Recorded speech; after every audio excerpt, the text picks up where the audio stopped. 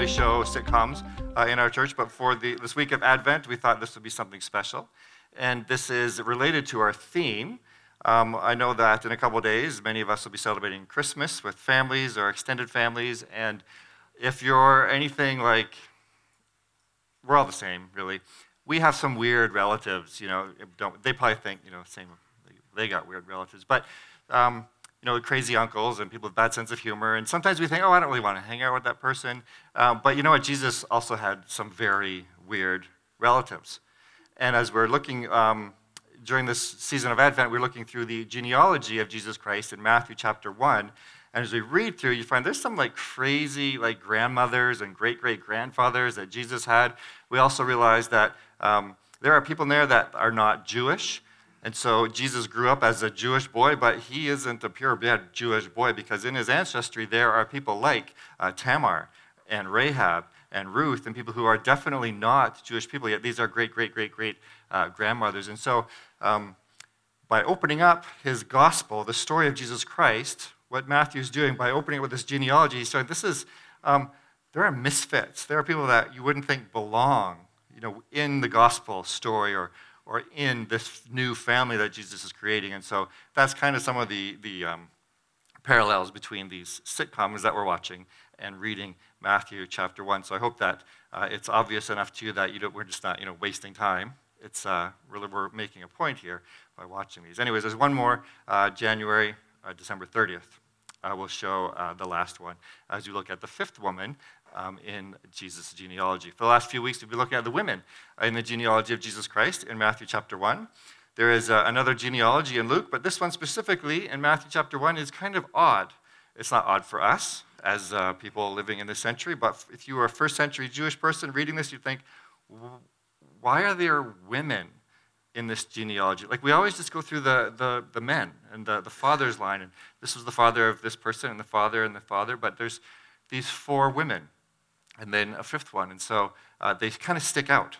And so we imagine that people reading this back in the first century would be like, what is she doing here?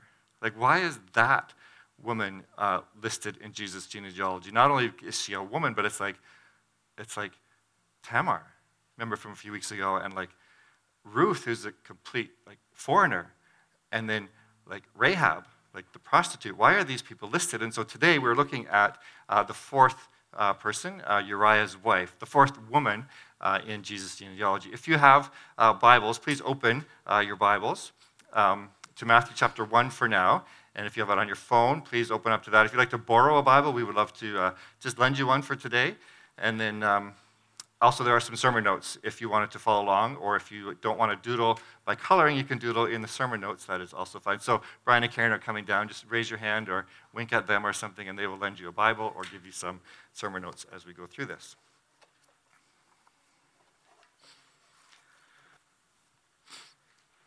So Matthew chapter 1, the genealogy of Jesus the Messiah. It says, this is the genealogy of Jesus the Messiah, the son of David, the son of Abraham. Abraham was the father of Isaac, Isaac the father of Jacob, Jacob the father of Judah and his brothers, Judah the father of Perez and Zerah, whose mother was Tamar. That was the first oddity listed in here, Tamar. Perez, the father of Hezron, Hezron the father of Ram, Ram the father of Amminadab, Amminadab the father of Nahshon, Nahshon the father of Salmon, and Salmon the father of Boaz, whose mother was Ruth. There's another woman listed here. Rahab. That was done on purpose. That's a trick that we do as preachers. We read it wrong too. So thank you. Salmon, the father of Boaz, whose mother was Rahab. Boaz, the father of Obed, whose mother was Ruth. That was the third one. And then Obed, the father of Jesse, and Jesse, the father of King David. And then this really weird line right here. David was the father of Solomon. Remember that King David, right? King Solomon, whose mother had been Uriah's wife. So here's the fourth woman listed. So Uriah's wife. Why? She doesn't have a name. She's just listed as the wife of Uriah. And this lady, Uriah's wife, I'm going to see if I can get this up here. Can you advance the first one for me? Uriah's wife appears in Matthew chapter 1, verse 6. We just read 2 Samuel 11 and 12 and 1 Kings 1 and 2. Some of you may recognize what her name is, but we'll get there shortly. The wife of Uriah is listed in these three sections. We're going to look at 2 Samuel chapter 11, verse 12 now, because in order to understand why these people are here, like what is she doing here in this genealogy, it is good for us to understand the story. So let's recap the story. Let's retell. It's a story time. Let's look at the story again. Can you look at 2 Samuel 11 and 12? If you don't have your Bibles, many of the verses will be up on the screen, but it would be great if you can follow along as well. And not everything in your notes is part of the sermon, therefore you take home and to reread and to be looking through even as we read. We love having children in our services. Often they go downstairs during the message time for their own teaching time, but for the next few weeks they are with us. And so I am aware that we have little children here, and so I may not use the words that I would normally use because some of these people are kind of scandalous, and you might understand. So if I use a word that doesn't sound as strong as it could be, I'm not trying to water it down. I'm just aware of our audience. But you can see in your notes, if you follow along, maybe what I'm referring to. So she's in Matthew chapter 1, and also let's look at 2 Samuel, starting with chapter 11, verse 1. Let's read through this story. David and Bathsheba is how the title is. So now we know Uriah's wife is Bathsheba.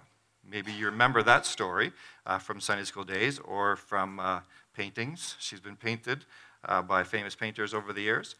But chapter 11, verse 1 says this: In the spring, at the time when kings go off to war, David sent Joab out with the king's men and the whole Israelite army. They destroyed the Ammonites and besieged Rabbah, but David remained in Jerusalem. So this story begins with this story of wars. Let's just give a little bit of background to this. This is chapter 11 and 12, and we don't have time to read the whole story right from 1 Samuel, but if we did, you would remember that just chapter 4 and chapter 10, there was a king called King Nahash, and he died. King Nahash was king of the Ammonites, who were just on the other side of the Jordan from where David's people were. And Nahash was an enemy of Saul, but he was a friend of David. And so that might make sense to you if you remember how Saul was and how David was.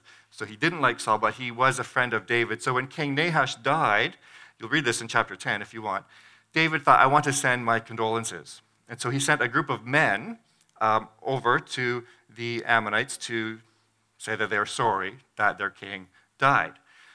But the new king saw these people coming from Israel, and he thought they're coming to spy out the land. And so he did some crazy things to these men. He cut off their beards, which I guess was really awful, and then also cut their clothes off like from the waist down, and then send them back home. So it's quite humiliating. And so David saw this. Well, this is like a declaration of war. Like I sent them to send condolences, and you've done this. It was a misinterpretation, and now they are at war. So the Ammonites realized we need help. So they got the Arameans or the Syrians. They're translated both ways. We need your help. And I'll use Arameans because that's what it is in the NIV, the translation we're using. They say, we need your help, so come help us. So the Arameans come and help. And then the Arameans see that this isn't working well. David's army prevails. But the Ammonites try again. Let's get more of these people to help us. Again, before they go to war, David goes and attacks the Syrians, the Arameans that are helping them, and then the Ammonites are like, okay, let's make peace with David's armies. And the Arameans are like, well, I don't want to help you guys again. Like, it was pretty humiliating. We're just trying to help you, and now you're just making peace with them. So that was the end. Now we start chapter 11, and chapter 11 starts. David is wanting just to go finish them off and just finish the war that had started. So in the spring, at the time when kings go off to war, apparently that's what normally happens. Kings go off to war. David sent Joab out with the king's men and the whole Israel army, but David, who is the king, didn't go. This is the time when kings would go to war. David remains in Jerusalem. Verse 2, one evening, David got up from his bed and walked around on the roof of the palace. That makes me think, I don't know why he didn't go to war, but it wasn't because he was all that busy. It's like he's napping, in the day. So he got up from his bed in the evening and walked around on the roof of his palace. From the roof, he saw a woman bathing. and the woman was very beautiful. We see here in the scriptures, we only see David's perspective. We do not see what this woman was thinking. We do not know explicitly what her intentions were or why she was doing this. The scripture does, though, give us suggestions. And a little bit later, the scriptures do tell us why, what her purpose was for bathing.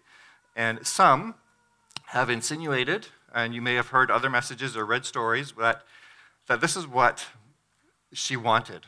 She wanted to be seen, and so she was doing this on purpose, and she knew David would see her, and so she was being very seductive, and so she's partly to blame. Nowhere in Scripture do we read any of her motives. I think if her motives were important, probably they would tell us in Scripture, but we only see this from David's perspective. However, in Scripture, there are many hints, and there's a chart in your notes that will signify that it probably had nothing to do with her. It was all on David. And if you wanted to look at those charts, you could see what actually was happening. So it wasn't really adultery. It was something worse. You could see that in your notes. Anyways, the woman was very beautiful. David sent someone to find out about her. Like, who is she? The man said, she is Bathsheba. Now we know her name. She is Bathsheba, the daughter of Eliam and the wife of Uriah the Hittite. This is important information. Eliam was a mighty warrior in David's army. Uriah was out to battle right now, and he was an esteemed warrior as well. But Eliam's father was one of David's chief advisors. His name was Ahithophel. So Bathsheba was married to people of prominence. She has these strong connections. David finds out who she is. She is possibly the granddaughter, most likely the granddaughter to David's advisor, Ahithophel. She's a wife to one of his top fighting men, Uriah. She's also the son of another one of David's soldiers. So David knows, okay, Uriah's out to war right now. I know where he is. But it's almost like the narrator, the story is telling us, David, just so you know, this woman that you see and you thought was beautiful, she's married to Uriah, one of your best soldiers. Oh, and also, her father is Eliam, another one of your elite warriors. And don't forget, Eliam's father, Ahithophel, is one of your chief advisors. That's kind of what is being portrayed here to David. But this knowledge does not stop David. Immediately in the next verse, David sent messengers to get her. He probably should have thought, oh, she's a woman of providence. He just should have thought she's married, is what she thought. But he should have thought. But he sent messengers to get her. She came to him, and he slept with her. The story goes very quickly now. He sent messengers. She came, and he slept with her. It's all about David. These actions are all in his he saw a woman bathing, sent someone, go get her, find out about her, then go get her, bring her back, and then he slept with her. And then, Bathsheba did come. She was called, and so she came. And so some people said, well, she was going very willingly. She knew what she was doing. Her plan's working well. But, this is the king calling you. Like, do you really have a way to say no? And not only, he sent messengers, plural, to, go get her and bring her. So we don't know her motives, but it's suggested in the text that she wasn't, willingly doing this. But the text does tell us, after he slept with her, why she was bathing. There is a motive for her. She was purifying herself from her monthly uncleanness. This is something into Leviticus 15 or 19. Those are, anyways, if you want to take a note, put Pastor Joel's Leviticus 15 or 19, one of those two chapters. You can see the laws regarding monthly uncleanness. So she was just observing doing her religious obligations. She was doing what was right, what she was being asked to do. So she was purifying herself from monthly uncleanness. This also lets us know, as the readers, that her chances of getting pregnant are higher now. And since Uriah is not there, if she does get pregnant, it's not her husband's, child. And then she went back home. There is nothing in here that talks about them having this romantic relationship, or it was just come and go, and done. Then she went home. It's also it's kind of ironic that in those brackets, right now she was purifying herself from her monthly uncleanness. It's kind of setting her up against David. And as we've seen in the other stories of the women, it's the women who they're the ones who have the faith. They're the ones who contribute to the storyline of Israel. The men are the one who are failing. With Tamar, she was the one who had faith, not her father-in-law. And also with Rahab, right? She was the one who believed in their Lord that he was going to provide, not the spies. And same with Ruth as well. So now again, it's this kind of this same theme. She is observing religious obligations. She's doing what she's supposed to be doing. David just sins, just does the wrong thing. She's guilty of, if she's guilty of anything, as one commentator said, she's guilty of three things: being visible, being a woman, and being beautiful. Now we know that's nothing to be guilty of. But if you want to suggest she's guilty of something, maybe that's what she's guilty of. Then verse 5, the woman conceived and sent word to David. Just 2 words in the original language: I'm pregnant. Notice, we're going to keep reading through the story. There's a little bit more, and then we're going to come back and see, just like we're looking at the story, and we have to go back and see why is it in the genealogy? Why is it referred to? Why is she referred to as Uriah's wife? So we're still talking about her story. She said, I'm pregnant. Notice here, again, she's referred to as the woman. She's introduced as Bathsheba, but then all the rest of chapter 11 and all of chapter 12, it's either the woman or the wife of Uriah. This is how she's known. And then finally, at the end of chapter 12, her name comes up again. It's very impersonal. To David, she's a woman, but to us, we know she is the wife. She belongs to Uriah. Anyway, she sends a message. The woman sends a message to David, really short, really sweet, 2 words: I'm pregnant. So let's keep reading. And I'm going to speed up a little bit just for time. So keep your Bibles open, and let me just summarize the next the next chapter and a half. This is what happens. David's like, okay, this is not good. She's pregnant. So he concocts this plan, which sounds wonderful. He sends a message out to the commander of the army, right, to send Uriah back home. Let's bring him home. So Uriah comes home. David meets with him, says, hey, how's the war going? And, why don't you relax? Why don't you go home, okay, and just, hang out with your wife for a little bit? Because David's thinking, he comes home, gets together with his wife, and then when the baby's born, everyone's going to assume it's Uriah's baby, because he came home from the war. So it's perfect plan, right? But Uriah doesn't do that, does he? Instead, just follow my notes here. He decides he's not going to go back home. He's going to stay at the palace and sleep outside with his servants. And so David finds out he didn't go home, so he calls him up to his quarters and says, wait, why didn't you go home? Just go relax, have some fun, chill for a little bit. And then he responds, I can't do that. So I forget what it's on my notes. No, that's not. I can't do that because my country's out fighting. How can I do that? That would not be right to indulge in this kind of stuff when I can't do that. So David continues his plan, and he gets him drunk. The scriptures say David gets him drunk and then sends him home because maybe his inhibitions are lowered or for whatever reason. Again, Uriah does not go back to be with his wife. So David's plan is failing. Then David says, okay, go back to war, go back out to the battle, and he sends this message to Joab, the commander of his army. He says, put Uriah out in front where the fighting is fiercest, and then withdraw so he'll be struck down and die. And that's exactly what happens. Intentionally, Uriah, the commander follows David's plan, and Uriah is killed. So David has done this awful thing with Bathsheba, and now he's killed her husband. This is the story. This is in chapter 11. And then David hears, Joab sends a message, but this is what happened. Just so you know, this is what happened. And then David says, okay, well, don't let this upset you. Can you believe that? David says this to his commander. It's okay. Don't get mad at this. I mean, not only did Uriah die, but all those other people that were with him, not everyone. It wasn't just him. Other men died as well. It's okay. The sword devours one as well as the other.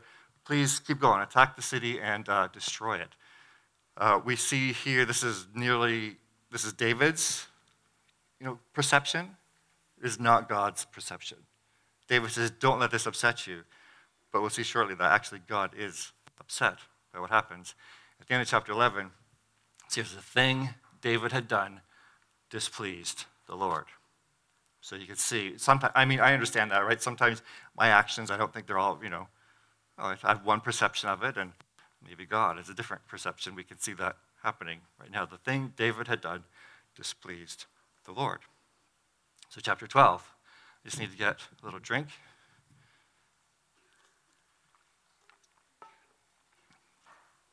I'm going to read the first few verses of chapter 12. Follow along if you want, or just listen to me read.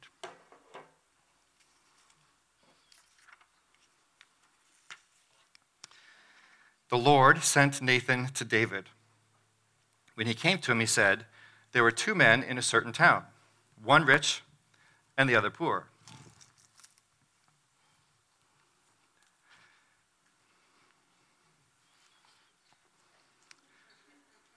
The rich man had a very large number of sheep and cattle, but the poor man had nothing except one little ewe lamb he had bought. He raised it, and it grew up with him. It grew up with him and the children.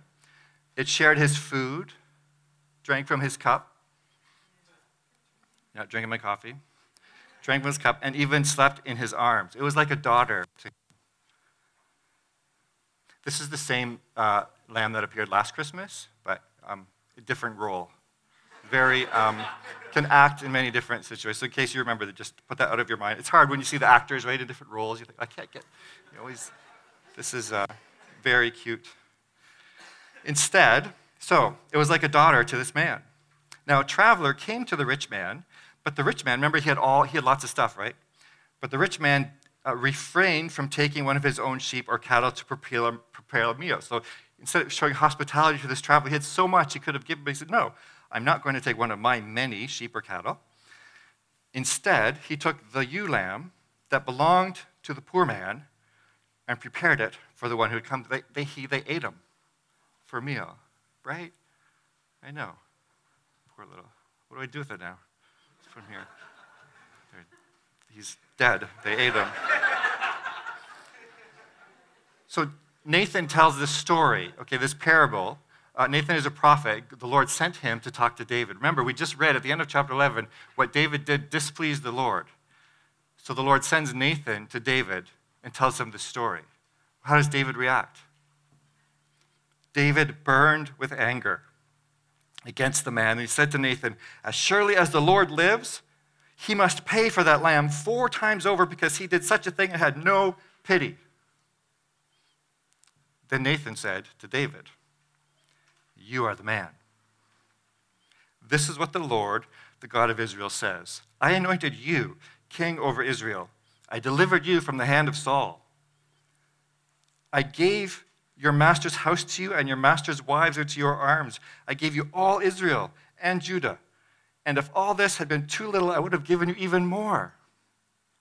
Why did you despise the word of the Lord by doing what is evil in his eyes? You struck down Uriah the Hittite with the sword, and you took his wife to be your own. So it's 2 things that the Lord was not happy with: killing Uriah and taking his wife to be his own. You killed him with the sword of the Ammonites. Now, therefore, the sword will never depart from your house, because you despised me and took the wife of Uriah the Hittite to be your own. Bathsheba is portrayed as this cute little innocent lamb.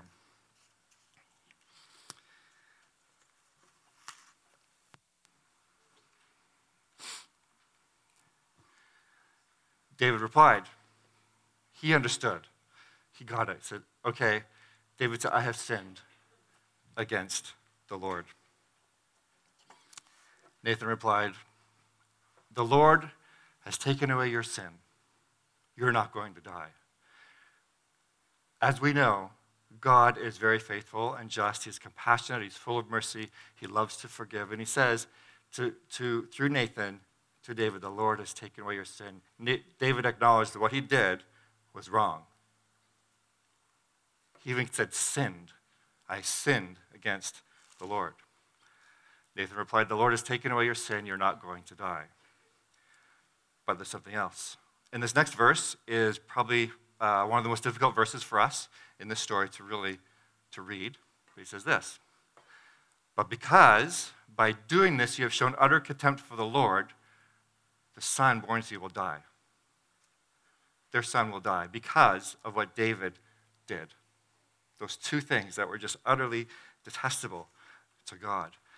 Is it not uncomfortable? It's kind of, we don't really like this verse, and I'm not going to go on at length trying to explain this. This is what the scripture says. There was one theologian said you could see this as a kind of mercy for Bathsheba, because growing up she would have had to explain the gossip and whose child is this really, and it does save her, I guess, from that. But anyways, this is what the scripture says what happened. The son dies, okay, and then Bathsheba is, this wife of Uriah is not doing well. David comforted his wife, Bathsheba. He went to her, made love to her. She gave birth to a son, and they named him Solomon. He was also listed right in the genealogy. David's son, Solomon. His mother was Bathsheba. But the Lord loved him. The Lord loved Solomon. And because the Lord loved him, he sent word through Nathan the prophet again to name him Jedediah. They named him Solomon. God named him Jedediah. What does that mean? Beloved of the Lord, because the Lord loved him. So God loved this son so much. So I'm going to call him, loved. This is the story in 2 Samuel chapter 11 and 12. Oh, there's a couple paragraphs more. I'm not going to read it, but as you see in your scripture, it goes back to the battle again, doesn't it? Remember how it started in chapter 11, that war? David just wanted to finish them off. The kings go to war, but he didn't. So maybe, I don't know, that set something. He should never have been there, right? And Bathsheba would have thought he wasn't there. She would have assumed that, because that's what kings do, they go to war, but he didn't. He stayed home. Now, at the end of this story, at the end of chapter 12, he's going back to battle. He's going to finish them off. So he does go to battle and completes it. So it's kind of like a good little story, right? 11 and 12, chapter 11 and 12 starts with this war, and there's this thing with Uriah, and then it finishes. The battle is now complete. But in Matthew chapter 1, verse 6, remember we're asking the question, what is she doing here? Why is she listed in the genealogy of Jesus Christ? And this is really, really kind of, when you think about it, it says David was a son of Solomon, whose mother had been Uriah's wife. Like, why even include that? David was the father of Solomon. Bathsheba was the father of Solomon. They were married at that time when this second baby was born. Why bring this up? Whose mother had been Uriah's wife. Wouldn't it have just been say, David was the father of Solomon? You could also say whose mother was Bathsheba. What's wrong with that?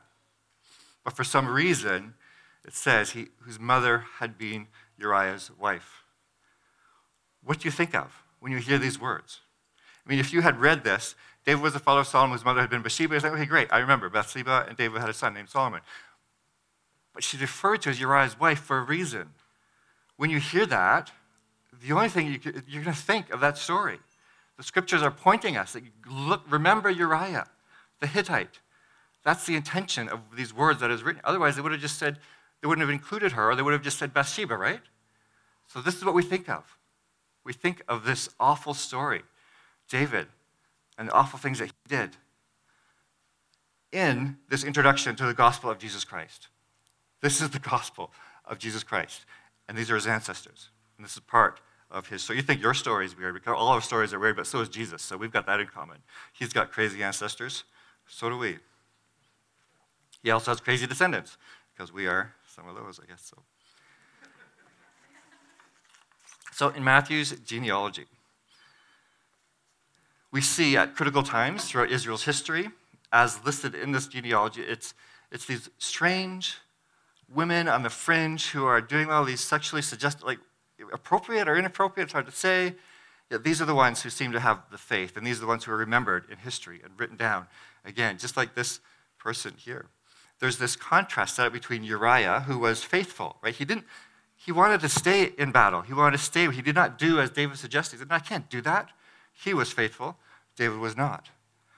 Uriah's wife, she was faithful. She was just fulfilling her religious duties. David was the one who sinned. David was the father of Solomon, whose mother had been Uriah's wife. Now, there are many reasons. Right? This is Christmas. It's not just some random, sermon we could do in March or April.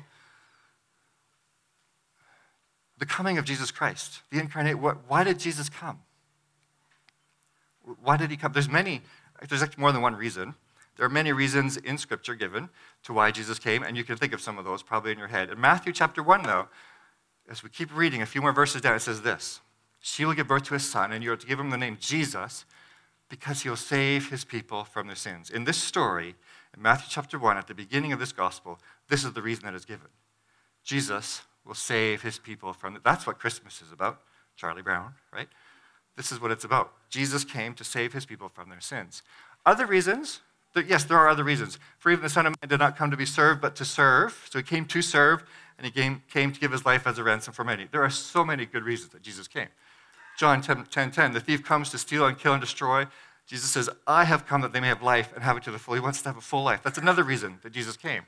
Another reason, Luke 4:8, Jesus, his own words, he says, "He, the Father, has sent me to proclaim freedom for the prisoners and recovery of sight for the blind, to set the oppressed free." Yes, this is another reason that Jesus came. These could all be different Christmas sermons right here, these verses. Another one. The reason the Son of God appeared was to destroy the devil's work. This is another reason why Jesus, to destroy evil. Destroy the devil's work. But in Matthew chapter 1, in this context, it says, "She will give birth to a son, and you are to give him the name Jesus, because he will save his people from their sins."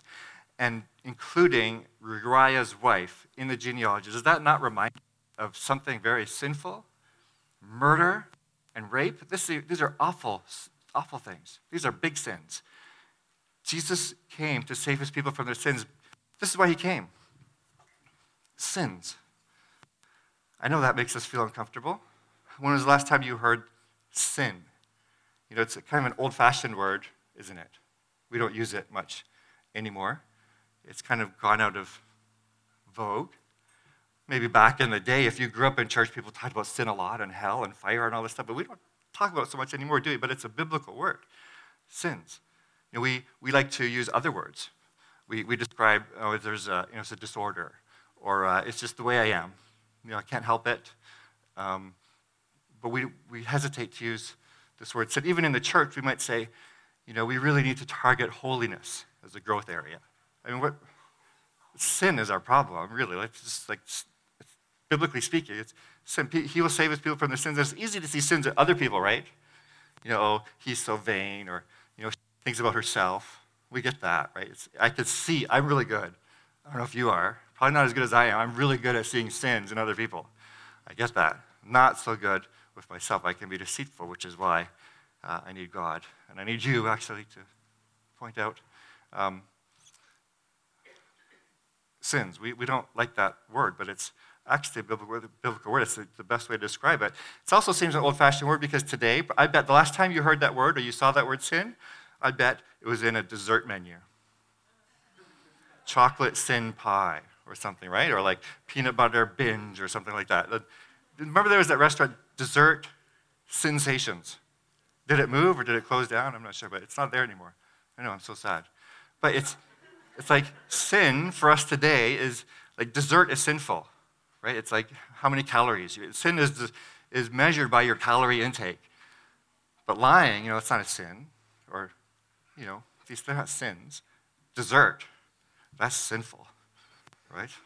Isn't that how we talk about sin these days? But really, this is a biblical word. And at Christmas time, it is good for us to pause and to remember this is the reason Jesus came, to save us from our sins. Now, if you hear that Jesus came to save you from your sins, when you hear those words, if you feel condemned, if it makes you feel uncomfortable, then I'll say you have a wrong picture of who Jesus is. Jesus isn't here to condemn. You can't find that. There's a lot of reasons that Jesus came, but you're not going to find that one. Jesus, God became flesh and incarnated and was born in a manger so he could condemn us.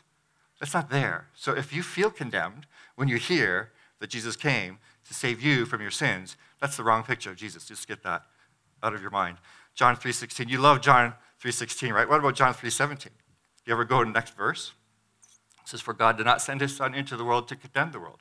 No, he did not send his Son to condemn the world, but to save the world through him. So it's good for us to talk about sins because it's biblical, it's true, and we are sinners, whether we like that word or not. But when Jesus save, it's a word like deliver. It's like rescue. You rescue people who need help. You rescue people who are dying. Jesus came to save, and let me tell you, yes, he did. Like, we do bad things. See, I didn't use that word again. Sorry. We use sinful things. We sin, and it causes other people harm, right? And we know that. And sometimes I need to go back and apologize, but then we don't. It just passes and it's over.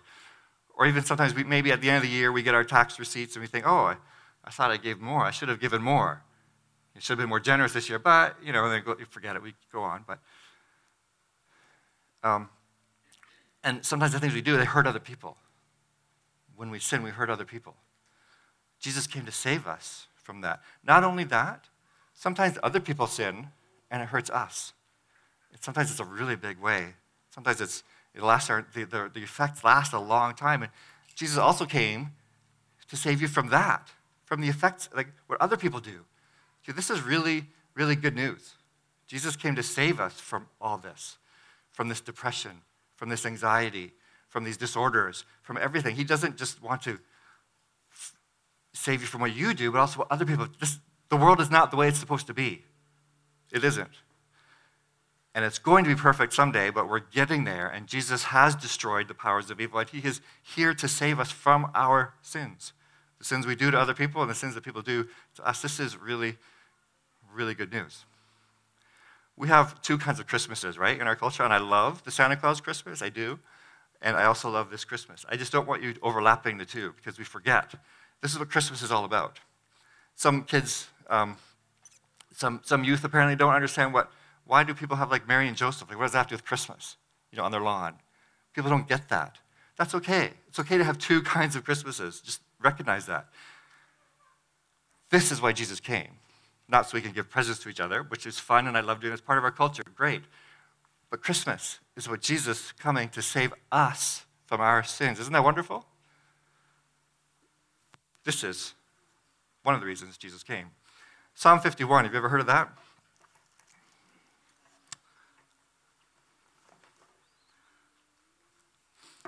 Psalm 51. This is one of the Psalms, and this was written by David, by this same David that we just talked about. It was written when the prophet Nathan came after David had done what he had done to Uriah and to Bathsheba. David said, I have sinned against the Lord, and in response, he wrote this psalm, Psalm 51. Let me just read a few verses, and then let's close in prayer, and then let's sing about Jesus at the end. Is that okay?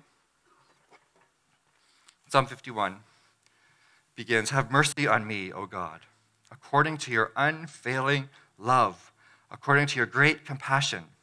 Blot out my transgressions. Wash away my iniquity. Those are just different words for sin. And cleanse me from my sin. Later on, he says, open my lips, Lord, and my mouth will declare your praise. You do not delight in sacrifice, or I would bring it. You do not take pleasure in burnt offerings. But he says this in verse 17, my sacrifice, O God, is a broken spirit, a broken and contrite heart. You, God, will not despise. You want to give a gift to Jesus this Christmas? Why not give him this? A broken spirit, a contrite heart, some humility, recognizing that we love that he came to save us from our sins. I love that he came to save me from my sin, and I'm getting more and more full of that. Give that as a gift to Jesus this Christmas, a broken and contrite spirit and a humble attitude. Let me pray, and then the music team will come up, and we'll sing about Jesus. God, thank you for your love, for your compassion. We know you did not come to condemn us, but sometimes we feel condemned. Will you release us from that? Give us the courage to admit, to confess our sin to you. Free us from that. and from the sin that other people have done to us when we've been innocent, yet it has effects on our lives. Lord, free us from those things. Help us to identify where we believed these lies that have entered at that time. The effects of this is not your will for our lives. Lord, will you free us through the power of your Holy Spirit, from the power, that same power that was revealed at the resurrection. Use this power, Lord, to free us.